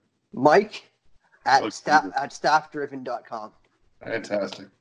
So while we're waiting to ask Mike, I got to be honest with you. I love John. I think he's like one of my favorite personalities and one of the smartest guys. I do not love this team. I think it's really light on power. I'm not a big guy. I don't love Rendon this year at all. To back him up with Hura and Laureano and Mercado, I know he went Gallo in the 7th, but I just think his team is super light on power. Kingery, light on power. Voit could easily be a 2/3 time player, 3/4 time player in 2025. Shogo Akiyama. I mean, if I had drafted those guys in the 1st, I'd be going for guys like Austin Riley instead of Shogo Akiyama in the 18th. I love DeGrom. I love Darvish, and I love Gallen. So I love his top 3 pitchers. I'm as high on those 3 guys as anyone else. But he didn't get huge speed anywhere. Like Laureano could easily be a 10 steal player in the full season. Hura could easily be a 15 steal player. Mercado could easily be a 15 steal player. So you didn't get elite speed. The only guy in the first 10 rounds who has elite power is Gallo, and that comes at a batting average cost. Now, granted, with Laureano, Mercado, and Rendon, Gallo's batting average is probably mitigated. But I don't know. I didn't love this build for him. Actually, if you look at the projections, and the projections agree with you, the projections don't like his team. One of the main reasons is because Laureano is projected for a really poor batting average, despite the fact that he has a really great batting average last year and throughout the minor leagues. One thing I'll say about John is he's done a lot of these drafts, and I don't disagree with you in I don't like his Mercado pick. I don't like the Gallo pick personally. Those two picks in those 2 consecutive rounds, those are 2 guys that I tend to avoid. However, he is one of the best in the business in terms of making it up at the back end of his draft. He knows the player pool really very deep, and you see the guys that he's taken near the end. Ryan McBroom. He's got Kristen Stewart, Roman Quinn. These are all guys. These aren't darts. If you ever listen to him, these aren't darts. So he knows. He knows that even Danny Mendick, he didn't get himself Tim Anderson as for him as a handcuff, but he does like to stack, which I don't think he really did too much stacking in this. Though. That's like the thing that's weird. I agree with you, man. Like I follow him pretty closely. He didn't do what I thought he was going to do. What I will say is, he got his guys, but he had to, I think, because this is such a competitive draft, he had to jump. Like, so he had to jump up and get Hauser in the 50s. He had to jump up and get Castro in the 90s. He got his guys, but he paid like above like sticker price to get him. So I don't know. I didn't love it. Yeah, I mean, I do kind of trust the player there a little bit. He's like I said, I mean, he went and got his guys, but late, I mean, he really nailed it on a lot of value picks. But I'd have to sit there and do kind of a back of the napkin on. I mean, I'm sure you guys were all doing it too, where you're filling in, trying to get to that 80% of categories. And I mean, according to my projections that I used, I hit the mark pretty close all over. But a lot of times you don't get those value picks because you're going somewhere else. So it may be that he, was getting those value picks, but he's going to come up short somewhere. I loved like Kaprelian was a great late pick. Renhefo was a great late pick. We talked about McBroom. I mean, he hit some guys, but I don't know. I didn't like the early build. I don't think he has enough power or speed, to be honest. And I think that I love his arms, but I think that it came at a cost. Yeah, I mean, the fact, you there? Yeah, I'm here. Sorry, we lost Zach there for a second. The fact that you mentioned the Laureano and the Mercado pick, but like we said, the fact that Chu was just gobbling up speed everywhere, he might have just lucked into the fact that those picks might have saved him a little bit and kept him competitive in speed by taking them early, just because there was nothing to be had after round 10. Yeah. So, hey, Zach. So I'm shot you WhatsApp if you want to just send me his information. I'm having trouble kind of finding him, but it's for his email's mike@staffdriven.com. Stat-driven, gotcha. Staffdriven, STAFFDRIVEN.com. And it's MIKE@staffdriven.com. Oh, it's Mike. How about that? Exactly. Right, so away for 30 seconds. I'll be right back, boys. Yeah. I just sent him a man with his own domain for this. Man, we should be worried. Well, I think it's his job. It's his work, right? He's a consultant for dentists. Yeah, that's right. Have you ever listened to his YouTube channel? I haven't. So I haven't done that. If you ever have a spare moment, if you're on the toilet, you can go in YouTube. It's called the Dental Road Warrior, and you can always rip him because he has less views on his Dental Road Warrior than we do on our podcast. But it's Mike, and he's so Mike's. You got a camera now? Or would you spring for a camera?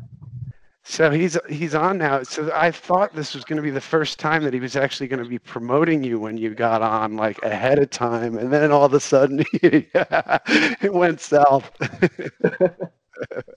Was there two people on this? We're all yes, Mike. What is there? 2 people on this thing right now? Well, we got Chris also coming back. 3 whole people. Hey, Mike. What's up? So what happened? That's it? It's over? No, No, the man. party's just Just getting getting started. started now. Yeah. I thought you've been doing this for the last like an hour. We have. We've been doing this for like an hour Where'd and it a half go? almost. They all checked out on you. So, what we want to see your beautiful face. Yeah, well now you can see it. So you can see it on Twitter. Oh, there it is. So There we go. so All right, welcome. So I don't know if you we were just talking about this battle of the podcast that you were too busy to partake in because, well, not too busy, but it was just below your dollar threshold, right? No. You're busy. it wasn't below my dollar threshold, it was below my interest threshold. That was the problem. Okay. Right on. Okay. Well, you're not interested. You're not. Why did two of us? But you are interested to review it. So I don't know what that says. No, I'm not interested in viewing anything. You send me that thing to look at the whole thing. I can. I'm in a draft with you right now. I can tell you how bad it is. So have you sent it to them? Because I can send it right now. I just took a screenshot of at least the first page. I have it. Okay. And then, and then this makes from riveting entertainment when I'm reviewing a draft board right on the air, right? Okay, hit us with it. You can I don't know where the hell it went. You can pick my team. I got thick skin. Of course, it has to be about your team. It's all you care about, right? You're anxious to see what happens. I told you, I can tell you about the team you're drafting right now in the league we're in together. It's just complete crap. Go for it. Let's go. I have guys texting me tonight saying, "You got for the next show I'm on with you. I got to tell them how the United Dynasty League." That's what they're saying right now. The way you're drafted right now. That's okay. Okay. I mean, I looked at the first guy. I looked at Curlin. He lost already. Just as soon as I look at Curlin, how do you screw up the number one pick? Curlin. We haven't gone through. We haven't ripped on Curlin's team yet. We've left him for you. You haven't. Yeah. Should put my headphones on. I gotta find out where this thing was you sent me. But anyway, just so you know, Zach, I'm going to be premiering just for anybody who's been watching or listening to the show. When I come on, I actually got in touch with my old podcasting partner from back in the day, and I'm going to be premiering a link on our link and also on Twitter and on the NFPC message boards of all the old podcasts I did. There was an eight episode series I did. Strictly of the classic MTM doing the humor show we did back, anything but Monday. So it's going to be out there. So if you want to listen to the whole story of how it came to be, 8 episodes, probably about 24 hours of the best stuff you'll ever listen to. That's going to be out there. I got a link for it. It's going to be going up after this. So okay, if we're also promoting this, that's not fantasy baseball. That's just entertainment. I always talk about all my stories and about my life and about the kind of stuff that got me here today, and all of that's on. There's a whole history of that. The whole story. Those 8 episodes tell a story. You're always bugging me about promoting our show, like the one we just did. Is there anything you want to like? If we're promoting this new episode, is there anything that you want to say about the one that we just did that will? That was pure genius, of course. I mean, anything I'm on is pure genius, and people should watch it, and people should listen to it. I mean, and they can't watch it, but they can listen to it. And again, that's when we premiered my new Twitter handle, Godfather NFPC. It's doing real well. Craig, did you hear about that? Yeah, what? Yes, I did. I saw that. Yeah, I was. You like that? Yes, I do. Absolutely. So we talked about all kinds of great things. We talked about atheism and how and all that kind of stuff as well, and other things, other cults that people are involved in. We talked about some little flu that people are having recently. We talked about the flu. Yeah, we talked about that. We did some fantasy baseball stuff. We touched on a lot of the things we talked about in Mike, me, and you, like the 7 groups of players that may have changed values. Actually, before we get into you just complimenting our teams, I had another group of players that I think may change value. We talked about 7 groups. I think one of them was injured players, injury-prone players, innings pitch limits players, and there was a couple more. I think an eighth group here that I just thought of before the show was platoon players. Now I'm saying that the season's gonna. I'm sort of getting less optimistic on when the season's gonna start. So I'm saying maybe there's an 80-game season, in which case it would make sense that there's double headers, and that would mean that players just wouldn't. There'd be a lot of players that wouldn't play both games of double headers. Players just in general would lose games played. So you get players like your George Springer, who, assuming that he's not injured, plays every game almost. He may not play every game during a shortened season with maybe 1 doubleheader a week. So players like, I'll give you a list. I wrote it down here. Zach, wait a minute. How many days ago did we do our podcast? When did we do it? Sunday? Yeah, so it took you since Sunday to start losing all confidence that there's going to be more than 100 games, 120 game season, just like that. A few more days of between Sunday a few more days of media hysteria. One more person dropped dead in Canada, and you're freaking out that we're not going to have a baseball season. Okay, we'll get to that in a second. Let me give you my list. Kyle Schwarber, Tetsugo, Diaz, basically anyone on the Rays, including Renfroe, Yandy Diaz, Winker, to a lesser extent, J.D. Davis, Akiyama, Ian Happ. All those guys would be. I'm sort of thinking, and they might be sort of platoon players, but the playing field may be leveled between them and players that are maybe everyday players. So I think those players maybe gain value in a shortened season with doubleheaders. Thoughts? With doubleheaders? I think some of those players you listed are going to be starters, and then you have to worry about doubleheaders. There's a lot of guys that are a lot of talent. Those players just listed. There's no reason why they can't play every day. Some of those guys. Those are guys that are fighting for position battles, and now, so why shouldn't they necessarily they could be having the job? Potentially. You mentioned. I think you're thinking of like Schwarber and J.D. Davis. Why wouldn't Schwarber have the job? Pardon? Why wouldn't Schwarber have the job? I think he may sit against some lefties. No, I think he proved last year, man. They're leaving him in the lineup. He's going to be in the lineup. I think you're going to see Happ in the lineup. Especially the way he's been having his spring before this whole thing shut down. I think they want him to be in the lineup. I mean, the Cubs, they didn't do much. They better put their best lineup out there in the offseason, right? So I think they're going to be there. I mean, J.D. Davis, the Mets, okay, they're going to play J.D. Davis. They have to play J.D. Davis. I guarantee you, half that outfield, that team's going to be injured in the first few weeks. Trust me, J.D. Davis will be in there playing somehow, some way. Okay. Maybe the examples. Maybe I was reaching a little bit high on those examples. But if you look at the guys like Winker and maybe the Tampa Bay Rays guys, maybe talk about those. Maybe the examples I cited weren't perfect, but those guys I think you can definitely say aren't full-time players. So you're trying to say something. You're trying to say something you came up with not perfect, Zach? Really? I'm not accustomed to that happening. I don't know. I've only did 5 episodes with you. Let this other guy over here talk. He seems to know what he's talking about. Let the other guy. He wanted to say something. Cut him off. Yes, he seems like he's intelligent. This guy here. Go ahead. Zach, what I was going to say is I think that I think first of all, those Cubs players, Mike's completely right. Like Happ and Schwarber should be full-time players. I think the group, and I don't know that they're going to be trying to shove in doubleheaders. I mean, maybe they will because baseball owners are greedy. I think that the group of players you didn't mention there's going to be a group of rookies on contending teams.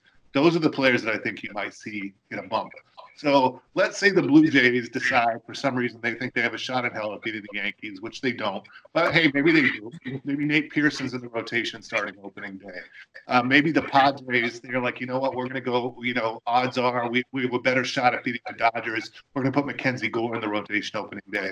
That's happening anyway. It's going to see a bump is rookies on teams that are in the contention window in an 80-game season that may not be in 162.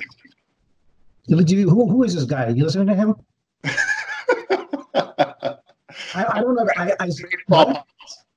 Oh, baseball pot. What's your first name? Chris. Chris. Please. I don't even name the baseball pot. See, an intelligent guy. Zach, listen to this guy. Okay. The most intelligent thing he said is, "I think Mike is completely right." See, that was the best thing that came out of his mouth in the last 3 minutes. Right? You should be seeing that more often. But what you said was one of the groups of players we talked about on our last episode. Were you on our last episode, Mike? I think you were like the guest of honor on that episode. The prospects were one of the guys we talked about that would increase in value. Like that might have been the several minutes I was tuning you out. I do that from time to time during the show, and I just kind of zone out. I think you zone out when we talk about actual baseball content. And then you're laser focused when we're talking about the coronavirus. So, but it is a baseball podcast. So look, everybody wants to hear more about that from an entertaining perspective, right? Didn't they love the whole coronavirus zombie episode? I think the people have spoken when they said it's a good format where we talk about baseball, and then at the end of the episode, they know that everything else is garbage afterwards. So we can talk about Corona or whatever. No. Let's be clear. Listen to Chris again now. Mike is completely correct about Jaws. Thank you. And Mike is Mike's movie theater brawl is among the more entertaining podcast stories I've ever heard. Yeah. So I mean, I'll give him. There's more. I haven't got to submit. As I said, if anybody wants to hear all those stories told like in their pristine state, There are many of them. They're all told on those podcasts I'm going to release. So if everybody's bored, locked in a seclusion right now, and if you think the stuff I do with Zach is outrageous, wait till you hear this kind of stuff back. This is back done around 2007, right? And like I said, this is maybe three years. Podcasting was about maybe 3 years old at the time, 2.5 years old at the time. And I'm doing it with one of the original 40 podcasters in the world that I do it with. So it's a great, yeah. Neil, hit us up with the draft. I want the Moreland package. Or well, I gotta find where am I looking for this thing again? You sent it to me. I was looking at it as something on my phone. I lost the damn thing. I gotta find this draft board somewhere. Craig said he could resend it to you. Huh? Craig did offer to resend it to you, and you said no. Yeah, but I know I had it, but I don't want to. If I put it on the screen, then I can't see everybody's face over here. Okay. And Craig, why am I doing a Skype cast and looking at you in a room and there's no crucifix hanging there? Why is that not the case? I know it's a little frightening. I've got. It looks like you're in a confessional. That's what you looks like, right? It's a dark. I'm having a flashback of church. When I used to go to church back in the day. I gave church up Lent years ago, by the way. But when you go to church, there's a really paneled dark box. He looks like he's a priest in a dark box, in there right now. Where is everything? I thought I see that in the background there. It's actually pretty impressive that that I'm actually even doing this, and I have to give props to my wife because I've got not only my 3 kids, I've got my 2 nephews here doing a sleepover. So right. That's not social distancing. You bring these germ kids into the house. What are you doing there, Craig? Bring it on, man. I grew up licking subway poles, man. I got the immune system to take it. So see, Craig's got the right idea because he's not worried about a damn thing. I'm like the godless heathen that you are, Zach. He knows that if he just drops down to this corner, he's fine. Okay, we know where you're going, right, man? We know where you're headed. Right, Craig, you know where he's going, Craig. Right, Craig? That's right. Hey, they're very, very clean up in Canada. I'd be worried if I was a Canadian right now. Where's Craig located? I'm in Charlotte now, but I'm from New York. Oh, so Charlotte. I have a buddy of mine down there in Charlotte. So everything's good down in North Carolina. Yeah, we're slowly trying to purge the word y'all from the lexicon down here. That's my life mission in Charlotte. So that's what we need in life right now. One of like the movie The Purge. We need a good purge going on right now. That's what we need right now. You should try this country. You try to purge your airport, Craig. It's the worst airport in America. It's embarrassment. Yeah, I didn't move here to fly places. This is a regional place. I got mountains and beaches. They're all a drive away. So it's actually very nice. I like Charlotte. Yeah, with 3 kids, it's just too darn expensive. We're in ground zero right now because everybody's freaking out right now because of, a couple hundred people have died in the New York metropolitan area. Go figure. People have died in the New York metropolitan area. Never happens. New York. Are you New York City or Jersey? You can't tell this is Jersey, but I'm talking. No, I'm literally I'm where I'm sitting right now, or where I'm from in Jersey right now, is right where they filmed The Sopranos. So you're looking at if you ever watched the series The Sopranos, they filmed that in my neighborhood where I grew up. What's the city, Mike? Huh? What's the town? The counties, Essex County, all those locations were around. A lot of them were around Essex County and Hudson County, New Jersey. Essex County, the Sopranos house is in a town called North Clawdwell, New Jersey, which is a little dot of a town. And that's where they filmed the exteriors and the stuff that was the house. But there was so many shots. All those things they referenced to in The Sopranos are right in my neighborhood. Yeah, my brothers were in Seton Hall for a while, so we were all down in the oranges. South Orange, yeah. There's certain oranges you don't want to go to, but Seton Hall's right. I tell you, But Seton Hall I know really well. I was not far from there. Probably about 10 minutes, 15 minutes from there. So what was I talking about now? Baseball? Go back. What do you want? Yeah, I think so. Hey, one thing that we didn't mention, and I've not heard anybody reference this about the effects of it, but and I'm curious what you guys think because I don't really have an opinion on this. Is how the CBA is going to be affected? This, with this delay. I mean, things were pretty bad. I mean, one thing I think that you can speculate is maybe the animosity toward the Astros is going to be lightened because there's been something of a buffer in between where. Hey, we got a lot of buffers, right? Yeah. There you go. There's your Godfather reference. Yeah. He looks impressed. Yeah. So, I mean, this is my impressed face. I think I'll be honest with you. I think that the Yankee Stadium will not let the Astros forget this. I have full confidence in Yankees fans that in year 20, 32, they will be railing any member of the Astros. They're a very intelligent fan base, and they'll be crushing them. But I think that's a decent point. But if Major League Baseball can't get together with their Players Association and get their now, it's a major for both parties, because this is the time to get it done.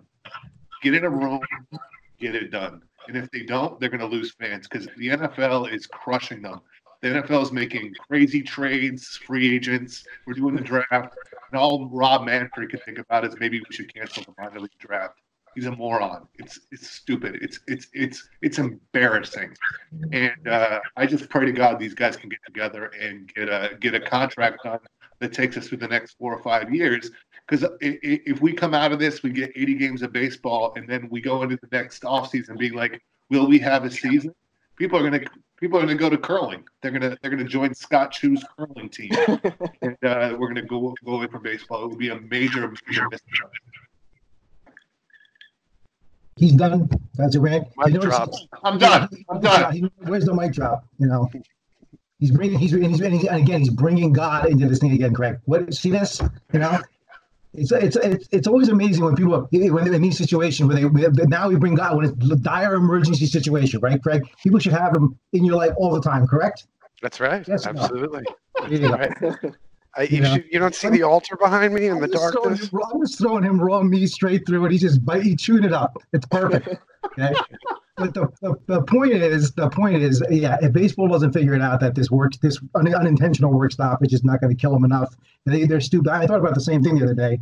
That they had to come. This is going to make a wake up call. Maybe what they see what it's like to have no baseball. It's going to be a nice reminder. When there's no stands and there's no games, there's no whatever. I think hopefully both sides will be a little smarter when they come together. And look, don't give football too much credit, okay? Because football is like we're not talking about mental geniuses necessarily being involved with football either. Look what we're talking about here, okay? Because the collective IQ of football players is about 100 points less than the average baseball player. So let's get that straight right off the bat, right? That are over there, but they do understand the money. That's for sure. Because football has become, and I watch. I gave up football many years ago because it's become like, to me, it's like wrestling now. It's just a gigantic high entertainment thing right now, and that's what the whole thing's about, more than the game. So so the gambling, the parties, the social aspect of the whole thing. I mean, look at fantasy football. What it is right now. I mean, half the people that play fantasy football don't even know anything about fantasy football. They just play it. I mean, how many people out there have a fantasy football team and they couldn't even tell you the rules of the league they're in practically? That's just the way it is. So they're smart, and they understand money, and that's why they get this stuff done. Baseball, because it's the billions they make and they get no matter what with these rich owners, they don't have. There is no incentive there. So hopefully they'll get smart about this situation and there'll be baseball. And I'm telling you, I believe strongly there's going to be at least 120 game season. No doubt. I hope so. This whole thing is going to blow over just like whatever it always does. Give it a few more weeks. And let me tell you something. You lock down people in America, especially in New York and New Jersey, in their houses for several weeks. Watch how fast. They're not staying in their houses though. They're playing 5-on-5 basketball in the park. People are going to want. They're going to want to go out. There's too much money about. There's going to be games. Okay, people are going to. I bet you they're going to play all through October. This is my feeling. They'll play through all October to make up a month there for sure. They'll throw in some doubleheaders. They'll do some stuff like that. So that's what's going to be. Okay, so it's going to be a season. So it'll be happening. So I just want to say I loved Mike in a Bronx Tale. He was phenomenal. Oh, you did? By the way, that is a huge compliment for the record. You did? Was he the mush? No, it's Chaz Palminteri. It's a huge compliment. It's one of the greatest movies of all time. It reminds me of Chaz Palminteri in his prime. It's a big compliment. But I did not expect to see that. I was like, I didn't really go. I'm glad you did. Zach, do me a favor. Put me on a hold for a second. You put me on a hold. Who's controlling this? Craig, put me on a hold for a second. Yeah, I can. How do I do that? Put me on hold so I step away for a second. Where's my thing? I don't know that this is going to be a video anyway, but I'll have to call you back in. Yeah, you can just hang up yourself. There we go. Damn, I was hoping he was gonna crap all over our teams. We didn't even talk about baseball, but it was great still. This is why Mike is so great. I mean, Yeah. like, it's really a skill to get him to talk about baseball. Like you really have to focus. I really want to know who walked in and what happened that he needed to get off the call. He's giving someone the eyes. it was clearly his wife. Yeah, it was definitely his wife. Because my wife, by the way, if my wife walked in the room, that's exactly what I'd be doing too. It would be funny if it was like somebody walking in with this coronavirus test. You can say that when he comes back in. I did not realize he was Chaz Palminteri. I mean, like, this is a living legend we're talking to. It's phenomenal. So when he comes back, you got to ask him how if he tested positive. Like, I got to go in a little while, guys. Like, so I don't know how long are you guys planning on? I don't have much longer either. So I just wanted to get Mike on to shit on our teams. That's all I wanted. Yeah, but he did his own version of that. Yeah, exactly. That was a good episode. Any other? Because I definitely got to drop in like 10. Any other? Because my kids are actually going to do virtual learning tomorrow morning at 8 a.m. God bless them. Good for that. Yeah. Any other? Were there any other like aspects of any other teams that we saw? I mean, we saw Scott grab speed. Were there any other like major trends that you guys saw? The other, just to kind of kick it off, I noticed that the team that hunted pitching the longest was Simeone. I think that's SP Streamer, and he waited till round 7 and then went Carrasco and Soroka. Yeah, I didn't like that I at don't all. like that at all. And then Paxton actually. And Ray Paxton, yeah. He got saved a little bit on Paxton because obviously he was injured at this point, and the other thing is, like, I don't know, man. If you're drafting hitters with your first 6 picks, you better have like everything. And like, so Story gives you 20. Let's just look at steals. Let's say Story gives you 25, Harper gives you 10, Meadows gives you 20. Okay, like that's good, but like that's like Trey Turner, kind of territory. Like it's good, but it's not like I would have wanted to go with, like, he took Marte before I took. I was glad he took Marte because he took, Harper before I took Marte. Yeah. If I was in that boat and I was going hitter, I'd have taken Marte instead of Harper there. Well, he got, like you said, in the first, he's got 6 hitters. 2 of the 6 hitters are going to hit 250. Yeah. Mm-hmm. One other, there's 2 observations. Who's team 4? Drew Morris. Common sense fantasy baseball. I love his team, except he's basically punting speed. He took Billy Hamilton late, and there's just no speed there. But if you ignore that, I love the way he started this draft with Cole and Bieber. Real Muto was a reach, but it's not a terrible one. And then he still managed to fill in those next picks: Moncada, DJ LeMahieu, Castellanos, Ozuna, and Franmil Reyes. That is a nice core of offensive players. I love the 7-8 there, Craig. I mean, Castellanos and Ozuna are 2 of the more underrated players, I think, this year. And by the way, Ozuna's going to give you 10 to 15 steals as well. Yeah. And so, like, you're talking about, like, both those guys are like 290, 30, 100, 100. And then, maybe, Ozuna gives you 10, 15 steals. Castellanos gives you nothing. But, like, and then you get Reyes on the back of that, and you've got, like, the Franimal power. I mean, Yeah, I mean, the one guy I would say, there was another, like I said, a lot of these teams, they all have holes, but Bat Flip Crazy at 12, his thing, so he did get the speed. He did his pocket aces. He got Verlander, Flaherty. Then he went Baez, Robles, and Tim Anderson. So now he's got speed and runs. Then he went batting average. He has Jeff McNeil, Justin Turner, Daniel Murphy. And the fact that his third pitcher was Matthew Boyd, I thought that was a nice move right there. He got Jansen and Leclerc, but he is going to be suffering for power with this team. He basically got Eddie Rosario and Kyle Schwarber, and most of the other guys there are pitching guys on power. Teoscar Hernandez might be a nice breakout guy. I like him. Yeah. But, this is kind of what I mean is like this is indicative of what this draft was, which there was nobody that like I look at their team and I say, man, that team has no holes. They're loaded. It seems like everybody, the guy who waited on pitching ended up with, SP Streamer, Carrasco, Soroka, Robbie Ray, Paxton. I think that's going to be trouble for him. Now you've got bat flip crazies hurting on power. Chu has too much speed, not enough of everything else.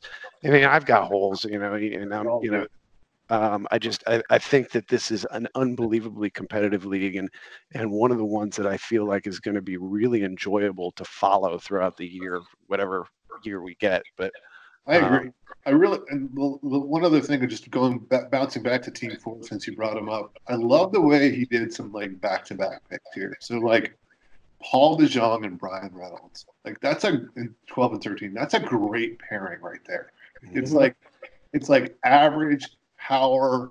Like those two players together are better than the sum of their parts, right? I mean, it's so nice. And then going down later, I think Crone and Hosmer also like really good value. Like those guys are going to rack at bats in this type of league. You want at bats. Like at bats are going to win. At bats and innings pitched are what ultimately are going to win you this league. Yeah. And there's one more team that I think we also missed on when we were talking about who gains from the delay, and that is Ralph's team at 2. He got Glasnow and Frankie Montas, both guys I had lower than a lot of other people because I was worried about those innings. Glasnow more so than Montas, I think. Yeah. He's also got David Price down there. Too. Yep. And his team is actually pretty balanced. Also, did you say Dylan Carlson?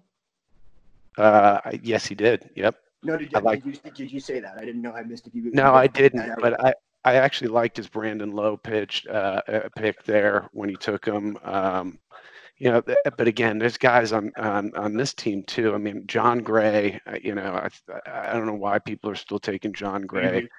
Austin Riley, I am not a fan. I'm a checkbox guy. I always say that.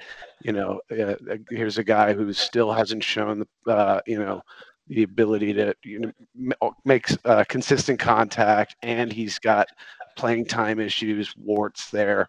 So there's some guys later, but his first 15 picks, that's a pretty good looking team right there. I'll agree with you with one caveat. I'm not a huge like Jordan Alvarez in the second round. I mean, the 22-year-old DH who has bad knees. Yeah, not a UT only. And he's working. Yeah. He's hurt. Like he can't run. Like and that's a guy that Dusty might not have time for. You're 22 years old and your knees hurt because you can't run and you're a DH. I mean, like, I don't want to play the Dusty narrative out too much because I think it's overplayed, but I think that's one thing. I'll be honest with you. I'd rather have Nelson Cruz and Jordan Alvarez this year, and maybe that's stupid. I could. Well, especially with the knees. I mean, that's the problem with Nelson Cruz is you're worried about him missing pockets of games, weeks here and there, and you know what? This is the equalizer between those two. Exactly. But I do think it's a good team. I like Riley more than you do, but I'm 100% with you on Gray. Yeah. One of the things about fantasy baseball is you can't have all the information in your head. You can't analyze everything. So I always look for ways that I can like not lose and remove things from my calibration. I have not drafted a Rockies pitcher in I don't know over a decade. I'm just like, you know what? When a Rockies pitcher has an above average year 2 years in a row, I'll reconsider it. I don't think that's happened since the year 2000. That's probably one of the most logical things anyone has said on this podcast. I'm just like, Why bother? Like, Oh, John Gray's off my board completely. Well, I don't own him in any league this year. I don't own him in any of my 15 dynasty leagues. Like, he's dead. none of them. Marquez either. Like, when they figure it out, they'll figure it out. And I'll be a year late on it. Fine. But in the meanwhile, I'm not taking. I don't want the headache when if I see Colorado at home. The stress that it puts on me to put that guy in my lineup, unless he's the closer, is just not worth it. Yeah, I also think there's a human element to this where, we got into this and Zach was quick to cut me off when I started touching on the viability of baseball in Colorado to begin with. But, that's got to mess with your head where you're just, when you're a pitcher, keeping runs off the board is that's your whole life. And, your home park, you just get bludgeoned. I used to live in Florida, and when I would go to Florida Panthers games, they were the away team every time at home. I went to one and the Maple Leafs were there, and it was a sea of blue. And they never play home games.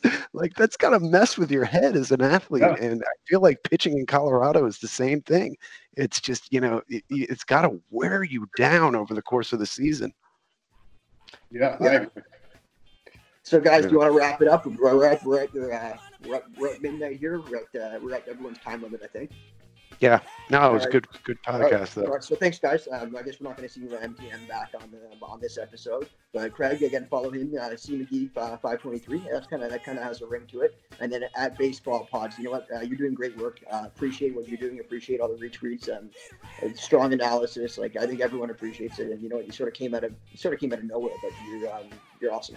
So website is pending, and there will be a Battle of the Baseball podcasts bracketology coming as well in coming weeks. Ooh, okay, I like it. Exclusive teaser. Maybe if you have a website, you can host. You can sort of be the host for this Battle of the Podcast League next. It's your thing, man. I love the idea of the Battle of the Podcast. And so, first of all, Justin Mason told me, if you want to get in TGFBI, you have to have a website. And I was like, you've got some pretty trash websites in your league, Justin. But okay, I'll get a website because I'm going to come in here and beat you. But number two, the Battle of the Podcast thing, I've been thinking about it for a while. And I think it's a great idea during this kind of quarantine. Baseball podcasts are keeping me sane, and I love them more than anything. And so I'm going to try to use this as an opportunity to first, I've got 5 tools of what makes the baseball podcast great. This is breaking news. It's an article I'll be putting up there. And then I'm going to the idea is to drive people and listeners to these podcasts through some kind of a tournament so that people will listen to not only the podcasts they listen to all the time, but some new podcasts that they've never heard before. And then people who are, have 17 listeners will tell their 17 listeners to vote, and we'll generate some content online. So that's okay. Nice. I love completely because I love the work that you guys do online. Appreciate that. I think there's lots of unique things you can do with your brand. So, and that's some of the things you just mentioned are awesome. So good for you. Thanks for having me on, guys. Hey, we'll do it again. For sure.